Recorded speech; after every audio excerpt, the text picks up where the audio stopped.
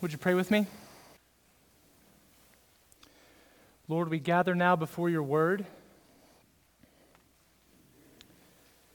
We ask you to please remove the scales from our eyes, open our hearts to see beautiful, glorious things from your word. I pray that you would encourage us, admonish us, prepare and equip us for the fight of holiness that is our lot as your people. God, do these things this morning through Jesus Christ. Amen. We are going to be in Philippians chapter 2.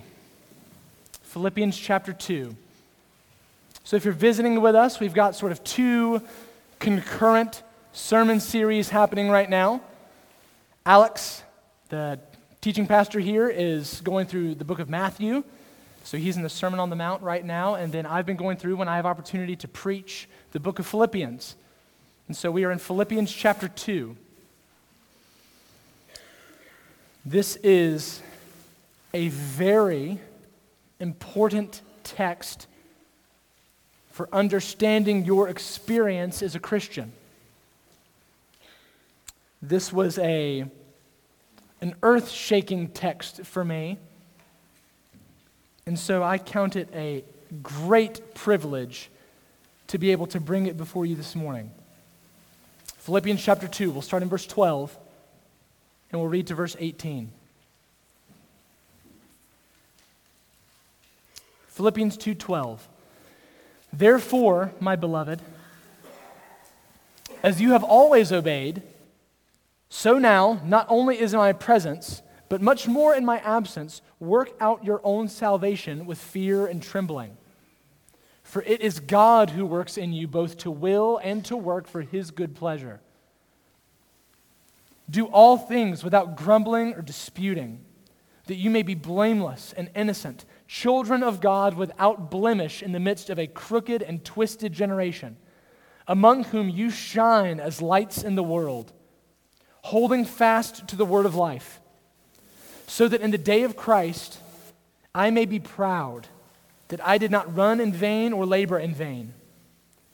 Even if I am to be poured out as a drink offering upon the sacrificial offering of your faith, I am glad and rejoice with you all. Likewise, you also should rejoice and be glad with me. I will divide this text into three headings, all having to do with Christian sanctification, Christian obedience. If you see the title of this sermon in your bulletin, this sermon is called The Miracle of Christian Obedience. And that's really the name of my first point. And the bulk of this sermon will be tied up in the first point of it. Number one, we'll talk about the miracle of sanctification. Then, number two, we'll talk about the spectacle of sanctification. And number three, the pinnacle of sanctification. Let's start with point one. Let's look at the miracle of Christian obedience, the miracle of sanctification. We have a therefore. How does this passage relate with what has come before? Do you remember what we looked at in verses 1 through 11? The unity that was described earlier in this chapter, or rather that was prescribed earlier in this chapter. Stand firm in one spirit, with one mind, strive side by side for the faith of the gospel. Be of the same mind, have the same heart, have the same love, be in full accord with one another. All these things are coming from Philippians, the end of Philippians 1, the beginning of Philippians 2. Count others more significant than yourselves. Take an interest not only in your things, but also in the things of others.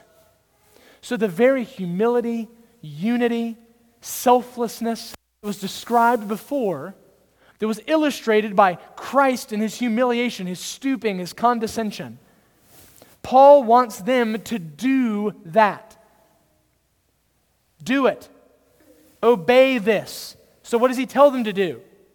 Therefore, my beloved, as you've always obeyed, so now, not only in my presence, but much more in my absence, all that sort of preface talk to this command. Work out your own salvation with fear and trembling. So, What does that mean? Work out. Well, put simply, I just think it means obey. Why do I think that? Well, let's look back at the text. What does he say? You've obeyed in my presence. Now work out your salvation in my absence. I think that's a parallel there. You've always obeyed in my presence. Now it's even more important in my absence that you continue to obey. Work out your salvation. So I think he's just telling them to obey. Seems pretty easy. Now, the challenging part, what about the fact that it's our salvation that we are supposed to work out? Some translations say bring about in a more troubling way. And that we're supposed to do so with fear and trembling. What do these things mean? In what way should the working out of our salvation, whatever that means, in what way should that induce fear for God's people? Trembling for God's people. Now, the easiest way to sort of assuage any nervousness that we have looking at this text is just to say, well, what do we have to be afraid of? We're Christians. We're safe, aren't we? So, it doesn't matter whether I obey or not, right? Wrong. Dreadfully wrong. The fact that you're safe in Jesus does not render your obedience unnecessary or superfluous. I want to make that point from this text. Before I do, I just want to address sort of fear and trembling. Then we'll get into sort of the meat here, but I want to address fear and trembling. What does that mean? Are we supposed to be afraid as Christians? Are we supposed to tremble? Are we supposed to feel terror towards God? I thought God was our Father. Why are we doing this with fear and trembling? Well, the whole emphasis of this text is going to be joyful assurance. So I don't think that what Paul is telling us to do here is to live in terror towards God. So what are we to fear? Well, my contention is that we should have a reverence, an awe, a trembling. As we work out our salvation, what are we afraid of? Well, we have a reverence, a fear, you might call it, at the prospect of serving the living God himself. It is God that makes us tremble.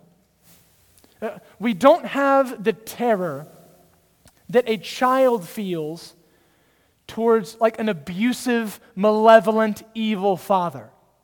That's not what we have. But imagine a father and child are walking down the street, and a man appears out of the alley and tries to abduct or attack the child. And the father just lays this guy out, right? Subdues him, beats him down. The child watches this happen. Should the child fear terror towards his father now? Like, what if he does that to me? No. The whole reason he did that was to protect you, right? But the child looks at his father a little bit differently now, knowing what his father is capable of, right? There's a respect there that may not have been there before. A sense of, maybe you could even say, reverence. Why? Well, knowing I don't want to cross this man. He loves me. I can go to him whenever I need him. But I've seen what he does to his enemies. So that makes me respect him and see him in a bit of a different, more serious light. And that is in every way appropriate for those of us who claim to serve the living God, to have that sort of reverence. 1 Peter addresses this. He says, as he who called you is holy, you also be holy in all your conduct. I would say it's a similar way of saying, work out your salvation. And if you call, this is Peter, and if you call on him as Father, who judges impartially according to each one's deeds, conduct yourselves with fear throughout the time of your exile. I think this is a similar sense here. We work out our salvation with fear and trembling, with a reverence, a seriousness, a great, grand, grave respect towards the living God himself. Though he loves us and we have access to him, we are not flippant towards him. The contrary, though he loves us, yet we tremble.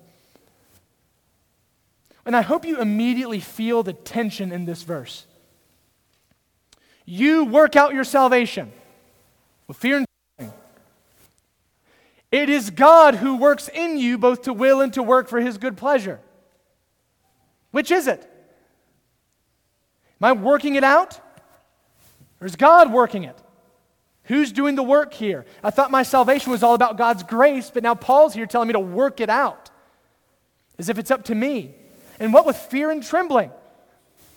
Right? I mean, is this my works that are at stake here, or God's grace? What's going on here? Is salvation accomplished by God or by me?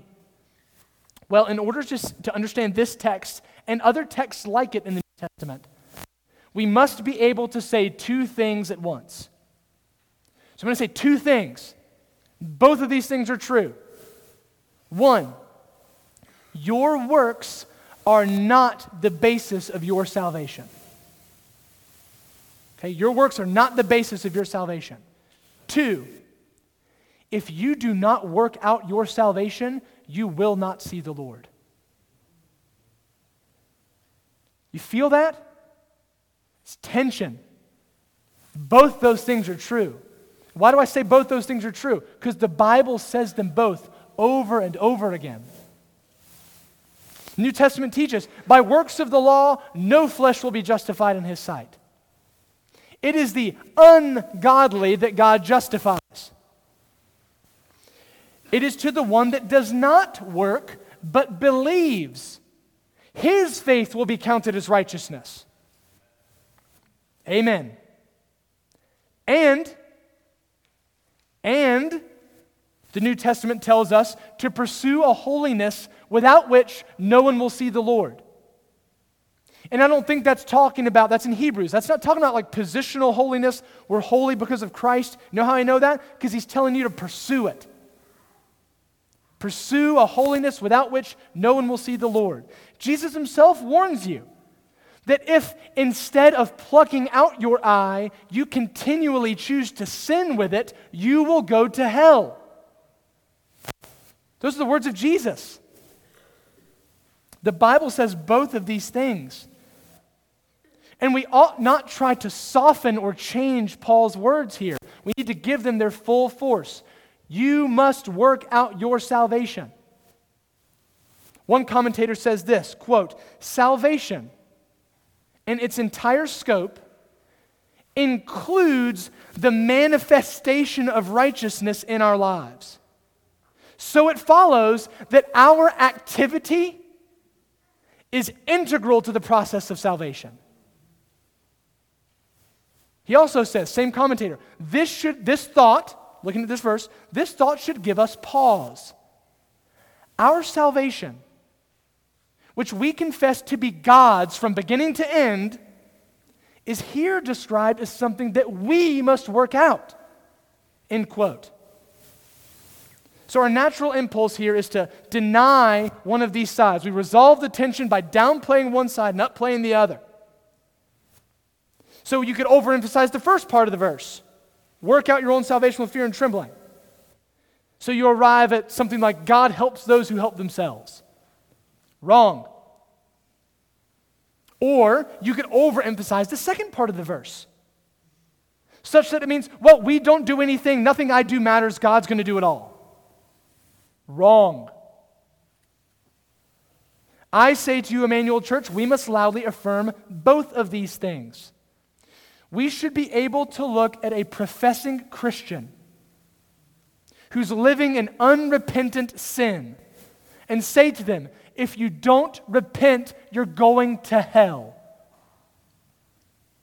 And we should be able to sing loudly that it is only by God's amazing grace that wretches like us are saved, and not by our works. This can be startling the emphasis that Paul puts on our works here in this text. But let me tell you, it is a real emphasis. I'll comfort you by saying the rest of the passage is going to clearly explain what this means. But it will not undo what is said here. Your works matter. Your obedience matters. It matters eternally. The things you do matter. But then how is it that we are saved by grace and not by works? If we are to work out our salvation, if our works are this vital, this crucial, how is it that we're saved by grace? How can our obedience be so important, even vital, and yet we're not saved by it? Let's keep reading. Work out your own salvation with fear and trembling. For, blessed conjunction, for it is God who works in you, both to will and to work for His good pleasure. So much just happened right there. So much just happened. Let's make one observation at a time here. One, what can we observe from this part of the text? Your good works are God working in you. Do you see that? I'm not making it up. See it in the text. It's right there. Work out your salvation because, since God is the one who works in you. So as you move your hands in service to God, God's doing that. As you serve your family by washing the dishes and making the bed and working diligently at your job, God is doing that. As you're confronted with an image on the television or the internet that is unseemly, or maybe even in your own mind, you're confronted with an image that would stoke up lust in your heart, and you force your eyes, you force your thoughts towards things that are good and right and beautiful. God did that. God did that work that you just worked. As you control your tongue, not to speak things that are hurtful, cruel, or crude, or divisive, God is doing that. So in the arena of Christian obedience, this is an axiomatic statement. If you do it, God did it. If you don't do it, it won't happen. You see that? If you do it, that's God that did it. But your works do matter, because if you don't do it, it doesn't get done. It doesn't happen. If you don't avert your eyes from that image, your eyes look at the image.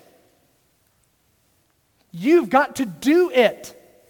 And if you do it, guess what? God did it. So do it. Obey.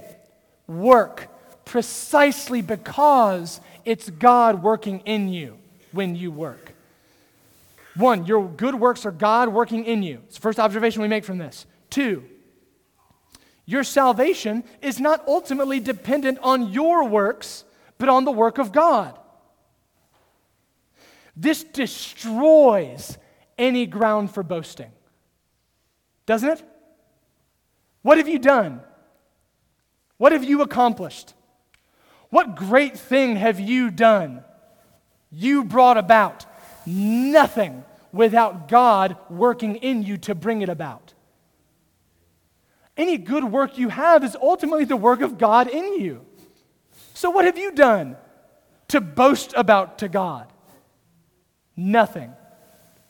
And so it's obvious from this, you can't make yourself right with God by your works. And listen, once you become a Christian, once you're reconciled to God, you cannot add to your right standing with God by your works. These things are obvious here. Why? Because the one thing that this text shows us is that God is the one who did it in you anyways. So how are you going to bring that as merit before Him? However, his previous statement is underscored. it is vital that you obey. Because now, what does it mean if you don't? God's not working in you. The fruit of the Spirit is not being born in you. Your obedience is the manifestation of what God is doing in you. Your obedience is important because it means that God is indeed at work within you. Your obedience is a manifestation outwardly of an inward reality that God is indeed working in you. Third observation. Last observation I'll make from this point of the text. We saw that your good works are God working in you. Your salvation is not ultimately dependent on your works, but on God's working.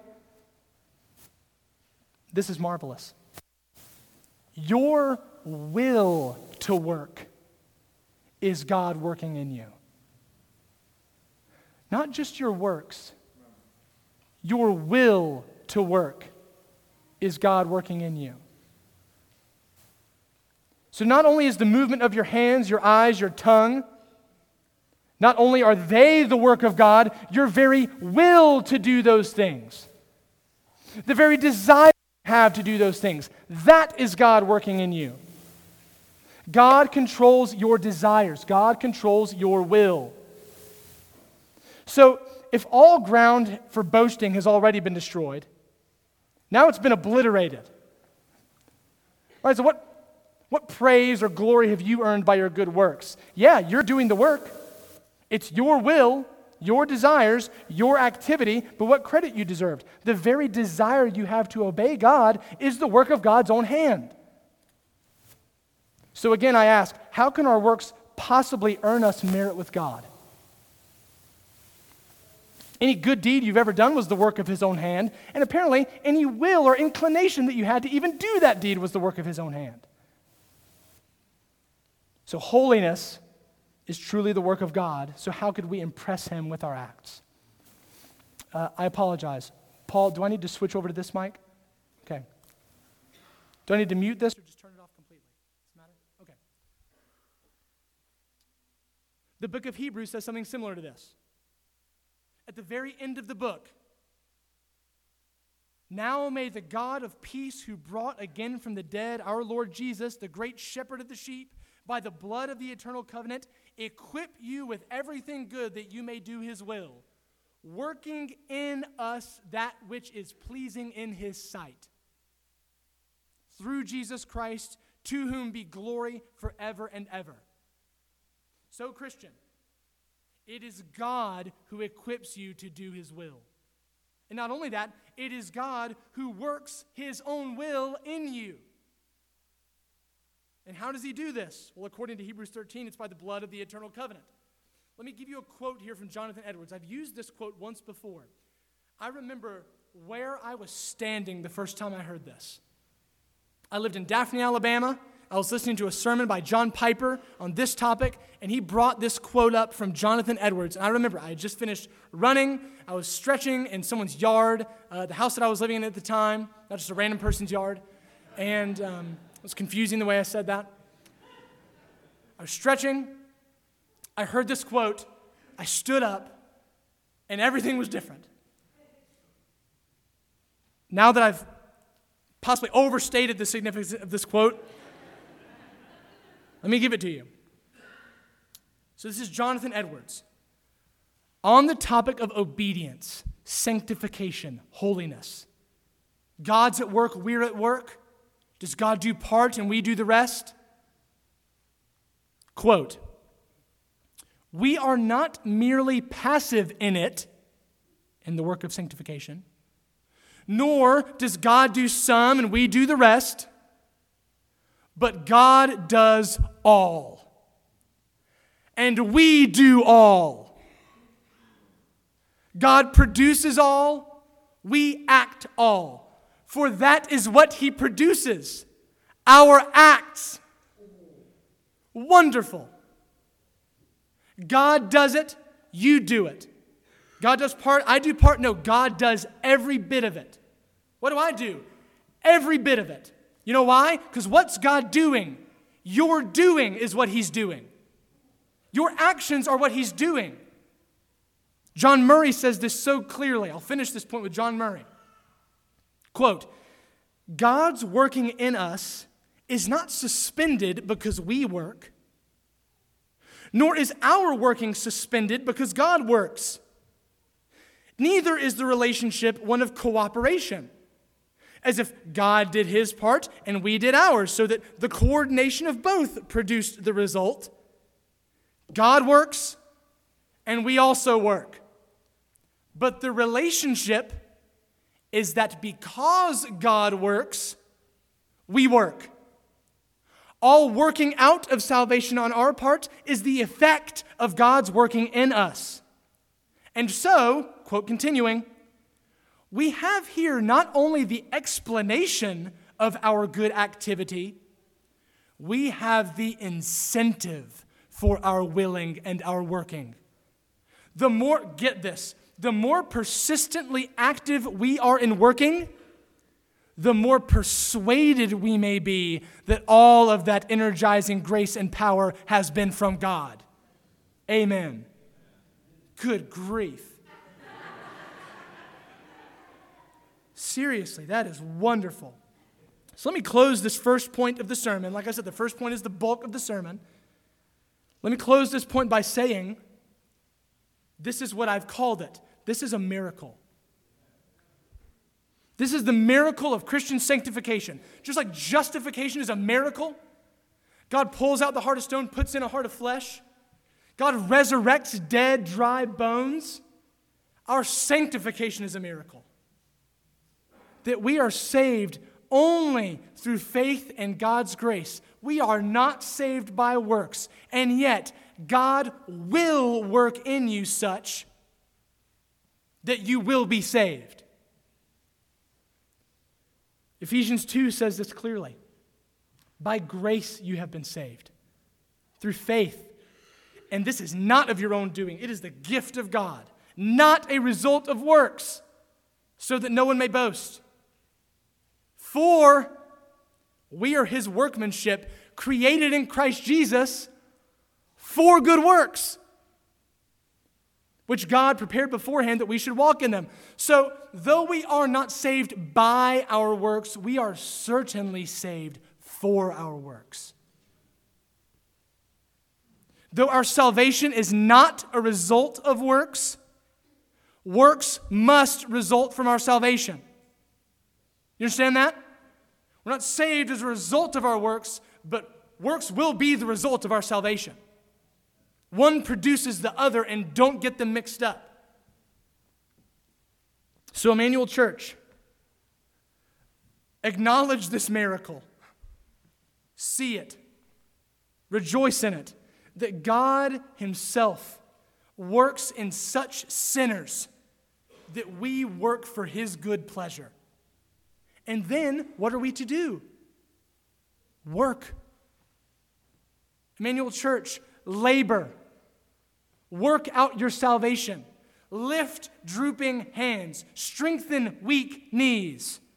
Put your hand to the plow of good works and do not look back. 1, the miracle of sanctification. 2, let's continue. That in place. That monumental stone in place in the foundation now. 2, the spectacle of sanctification. So the word sanctification, as we use it now, it's kind of shorthand for like the Christian life from conversion till glory. Like the upward tick of holiness in the Christian life. The Christian experience of growing in holiness. Those are fine ways to talk about sanctification. And let me add to that by calling our attention back to where we get that word sanctification. What does it mean at its root to sanctify something? Set apart, different, other, unique, consecrated, holy. All these words are in the same cluster.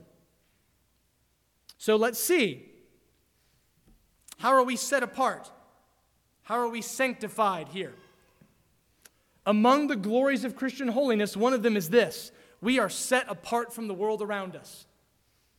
In a generation that is crooked and perverse and twisted, you are straight as an arrow, wholesome, holy.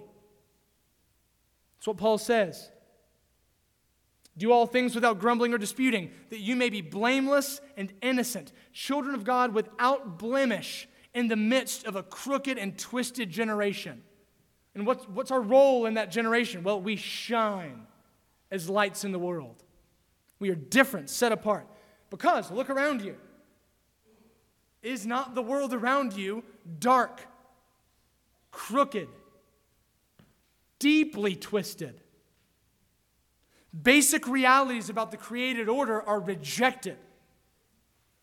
Suicidality, up. Depression rates, up. Even in the youngest among us, who should be the most innocent among us, those things have skyrocketed. Marriage is frowned upon as oppressive to your sexual autonomy. Children are seen as an inconvenience to your personal happiness. So much so that it might even be better if they were dead than weighing you down. Kids are being hypersexualized at younger and younger ages. Seems like in a calculating, systematic fashion even. Infidelity, drug abuse, school shootings, child trafficking, pornography, abusive parents, destroyed families. Christian, you live in a crooked and perverse, twisted generation. It's dark out there. But Paul says this 2,000 years ago. Don't be deceived. It's always been dark out there. Was Sodom crooked and perverse? Was Rome? You bet. Was Nineveh? This is an old story. The world has always been crooked and perverse. Now, there are times when societies can be more or less moral, but do not be deceived. The world in which you live is crooked and perverse and has always been so. The world our grandparents lived in was crooked and perverse. If you don't believe me, at what point in human history have principalities and powers of darkness relented in their sway on society? Never. Paul says this thousands of years ago, but it's still true today. But don't think that your lot in life, Christian, is unique in living in such a crooked and perverse world. You join every other Christian that has ever lived when you do so. And what are we to do? Shine. Shine as lights in the world. The church has always shone like a light, and in always perverse, always crooked generation. That miracle that we talked about, that God works in us to make us holy in spite of our sin, to work in us that which is pleasing in His sight, that's what causes the church to shine like a light in a dark place. And what is it that distinguishes us from the world? Remember, we're sanctified, we're set apart. We shine in a dark place. We're light, they're dark. What is it that separates us, sets us apart? Well, look at the context. Do all things without grumbling or disputing, so that you may be blameless and innocent in the midst of a crooked generation, shining like lights in the world. Paul highlights what? Division, grumbling, disputing. That's what sets you apart in this context anyways. You're not given to faction. You're not selfish. You don't serve your own lusts. You don't covet things that belong to your neighbor. Instead, you're content. You live in surprising harmony with one another. You deny yourself what your lusts demand, and you praise God when you do so. That's different, really different than what's going on around you. And where has that been seen before in society? Where is there a generation that was not crooked and perverse, but was like that? Nowhere. Never been seen. Show me the society that has never had to build a prison. Doesn't exist.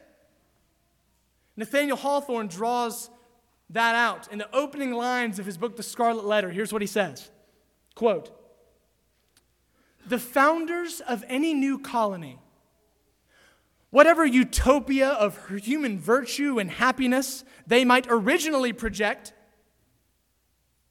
have always recognized it among their earliest necessities to allot a portion of that clean and virgin soil as a prison, and another portion of that clean and virgin soil as a cemetery." See what he's saying there? Whatever utopia, whatever wonderful, great society, whatever new deal is before you as a society, as a culture, always prisons, always graveyards. One thing that's so admirable about the American Constitution is that the framers tried their best to solve for this. They were aware of the factious nature of people. They knew this was a problem. And so they designed one of the most effective, most durable systems of government the world has ever known. And it is durable. You may say, though, the Roman Empire lasted a long time, a lot longer than America. The American Constitution has outlived a lot of other constitutions, maybe all. And yet, look around you. Do you see any faction happening around you? You bet. And if James Madison and John Adams and George Washington couldn't figure this out, who could? How do you get past the factious, selfish nature of human individuals? You need what? You need a miracle, right? Well, lucky for us, that's just what we've got. So the power that can bring down walls and tear down faction, it's not going to be found in the hands of politicians. That miracle only happens within the people of the church. And so it is the harmony of the church that will make us shine against the dark and dirty backdrop of a crooked and perverse generation. Our harmony makes us shine. And so we do this with constancy. We emphasize unity. We seek to tamp down our own lusts, our own desires, our own covetousness, and live in a way that we count others more significant than ourselves. It's how we live in the body of Christ. And that makes us shine. No grumbling, no disputing. Don't be like the Israelites who grumbled and disputed with God in the wilderness. And that's what Paul's referring to when he says grumbling and disputing there. He's referring to the children of Israel. You know how I know that? Because Paul goes on. I want you to pay really careful attention to the language that I'm going to use reading from Philippians and then the language that we're going to hear from Deuteronomy. Pay really close attention. See if you see any overlap. Okay? Quote, Philippians, "You are children of God, without blemish, in the midst of a crooked and twisted generation." Listen to Deuteronomy 32:5, Moses talking to Israel on God's behalf. "They have dealt corruptly with him. They are no longer his children, because they are blemished. They are a crooked and perverse generation." So in Deuteronomy, Moses says, you're not God's children, Israel, because you're blemished. You're a crooked and a twisted generation because of your grumbling and your disputing. What does Paul say in our text? What does he say about you? You who live harmoniously with your brothers and sisters. You are God's children. Not God's children, are God's children. You're blemished. Without blemish. You're a crooked and perverse generation. You live within a crooked and perverse generation.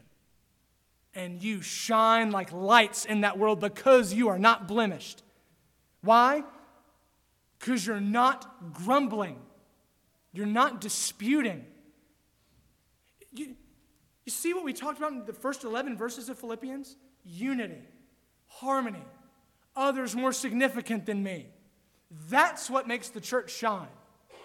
That right there, having the mind of Christ. Have you ever spent time in a home that's just full of warmth and love and affection and shalom, harmony? To see a husband and wife who happily love and serve one another. Children who joyfully submit to their parents most of the time and are generally respectful, well-behaved, kind to one another. Instead of falling apart, this family thrives. So many people in the world have never enjoyed that sort of wholesome and wonderful relationship. And the church ought to be such a family, ought to be such a home into which we welcome those who long for unity and harmony and love. The glory of Christian harmony ought to burst forth from the church, such that the church truly shines in a world that is rabid with division and malice and hatred. It is our harmony that will set us apart, our unity that will set us apart, that will cause us to shine. 3, the pinnacle of sanctification. The pinnacle, the height, the summit. Where does Paul turn his attention? Paul turns his attention to the last day. He wants them to be blameless. He wants them to be innocent children of God without blemish. Why? Because he wants to present them so before Christ on the last day. He doesn't want the last day to prove that his labor for them was vain. This is the height, the pinnacle, the goal of Christian obedience. That in the last day, when obedience is tested, it would be found genuine, real, true, sincere. Not artifice, not pretense, not hypocrisy. No, instead, we should let love be genuine. Our love and our unity ought to be real, thriving, vital unity and love. This harkens back to Philippians 1, this focus on the last day. What does Paul say there? He says that at the day of Christ, what was begun by Christ will be brought to completion by Christ. I'm sure of this, that he who began a good work in you will bring it to completion at the day of Jesus Christ. At the last day, our sanctification will be complete, and it will be demonstrated to have been real and true all along. I think of the Christian school teachers that I had when I was growing up, who took a lot less money than they might have made somewhere else. Why? Well, they believed that they could positively influence me and others like me towards holiness. And so in the last day, I hope that their humble efforts will, by God's grace, be vindicated. And so you ought to hope for anyone who has had a stake in your holiness, that they would look on you at the last day and be proud that their efforts towards you were not in vain, but that your sanctification was true and genuine and real, and shown to be so when it is complete. And so we ought to, like Paul, take an interest in the sanctification of those around you. Look at what Paul says. Holding fast to the word of life, so that in the day of Christ I may be I may be proud that I did not run in vain or labor in vain. Even if I am to be poured out as a drink offering upon the sacrificial offering of your faith, I am glad. I rejoice with you all. And likewise, you should also be glad and rejoice with me. You see, Paul's taking an interest in their holiness, and he's asking them to do the same. Let's rejoice together in this effort of holiness that we are engaged in with locked arms. I said that this final point was the pinnacle of sanctification, referring mainly to the last day. And that's true, I believe that.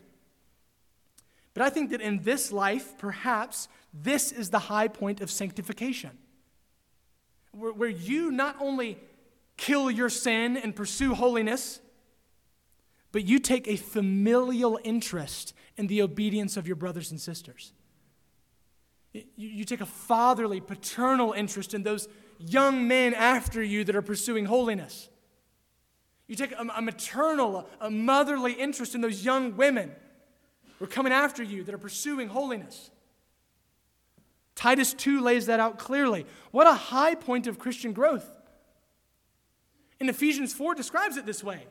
The whole point of growth is a stable maturity in which, quote, the whole body, joined and held together by every joint with which it is equipped, when each part is working properly, makes the body grow so that it builds itself up in love. End quote. So, Christian, you are to be a force for the obedience to sanctification, the holiness of your brothers and sisters. Their obedience is to be your joy. Your eyes are on the day of Christ, but not only for your sake, but for the sake of taking pride in the final vindication of your brother's holiness. Because you helped him get there safely, and he helped you. Pinnacle, high point, marrow of sanctification. When we do it together, joyfully. I want to take a few moments just for some final applications here. So we looked at the miracle of Christian sanctification, the spectacle that it is before the world, the pinnacle, the goal, the high point of Christian sanctification, both in this life and the next. A few just points of application. Got 5. 1, our effort matters. Our effort matters. Notice, Paul does not conclude, God is at work within you, so just let him work. Don't do anything. No, Paul concludes the opposite. Paul says, God is the one at work within you, so, and he proceeds to make the boldest declaration possibly in the New Testament of the importance of our work in sanctification. Paul uses God's activity as a reason that we should work hard in the fight for holiness. And really the application I want to make here is just the grammar. It all comes down to that one word, for. Work out your salvation with fear and trembling. Why, Paul? Why should I work? For, precisely because God is the one working in you, both to will and to work for his good pleasure. So, Emmanuel, I made this application earlier. I want to highlight it.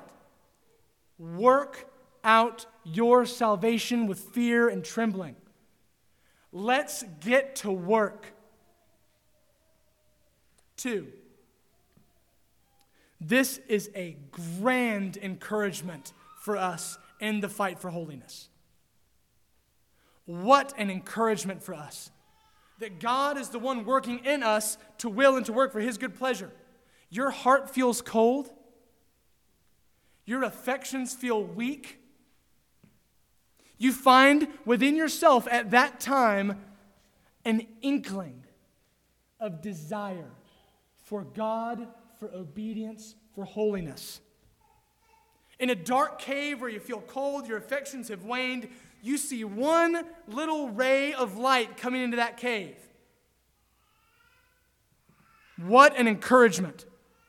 That the slightest inclination to praise God, to obey God, to serve God, that inclination is God himself at work within you. So go after it. Grab hold of that little golden thread, however thin it is, and you follow it all the way to glory. When your heart is cold and dead and weak, any desire towards holiness in you should be seen and recognized and taken advantage of as God himself throwing you a line, working something in you. Even more than being just evidence of God's work in you, that tiny flicker of flame in your heart is God directly working in you. That ray of desire is God working in you to will for his good pleasure. So take advantage of it and get to work, therefore.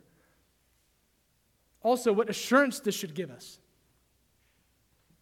We can not only can we defeat our sin, we will defeat our sin. How do I know that? Because God has set his hand to the task. And will he fail? Will he fall short? God forbid. He's the one doing it. So do not despair over sins that continue to easily beset you, Christian.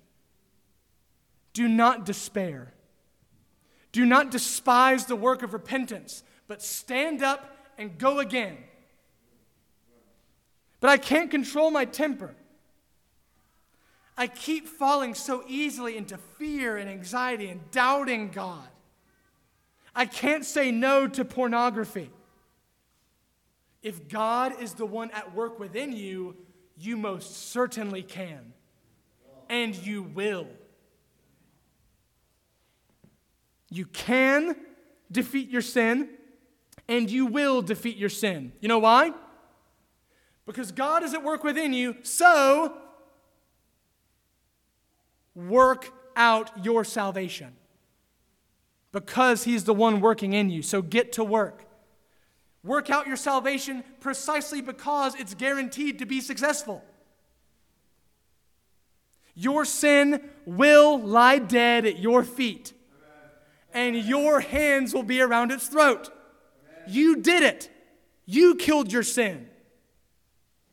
God killed your sin. Yes, both. So get to work killing your sin. Christian, do not give up on your holiness. You must not. You cannot.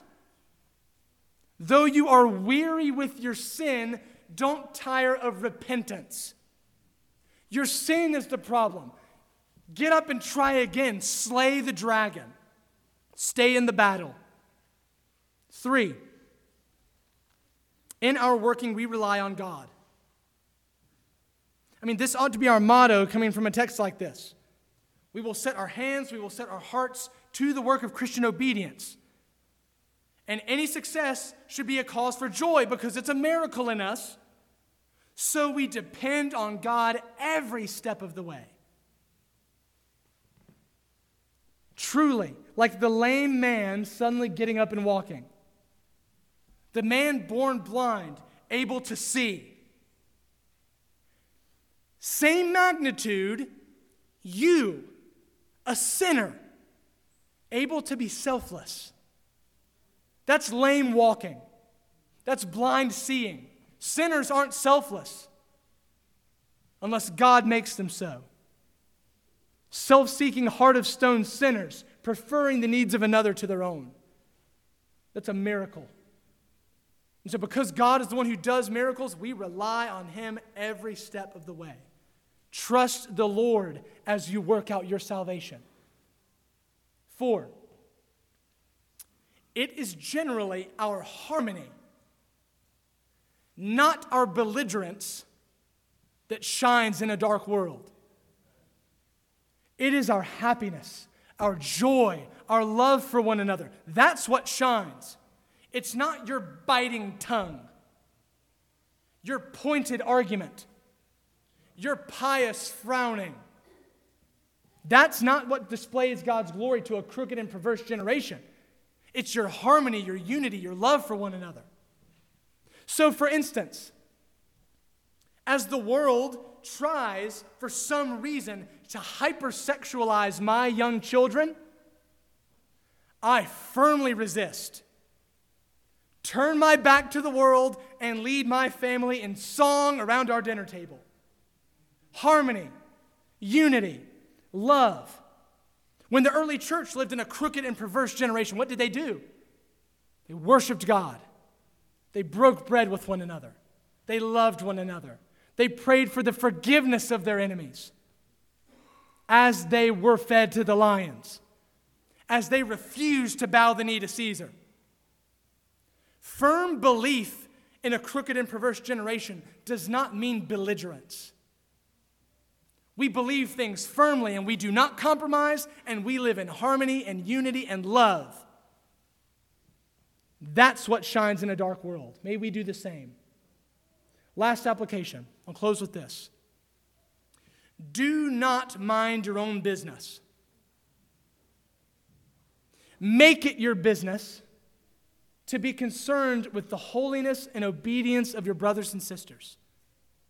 Members of Emmanuel Church, let us not be negligent in the covenant promises we have made to one another. we will walk together in love, praying for one another, encouraging each other in our Christian walk, carefully watching over each other, and faithfully warning, exhorting, and admonishing one another as occasion may require. That's the covenant you made to your members, your fellow members. So like Paul, let your joy be wrapped up in the obedience of your brothers and sisters. Finally, sanctification is not just a theological term, it's a miracle. Obedience is not an individual experience that happens in you and you alone. It takes place within us, within a gathered community. And that community, they're surrounded by a hostile, crooked, twisted world that hates us and hates our God. The miracle of Christian obedience causes us to share in Christ's own mind by living in harmony, peace, and joy together. So, Emmanuel Church, work out your salvation with fear and trembling, for it is God who works in you both to will and to work for his good pleasure. May it be so. Let's pray.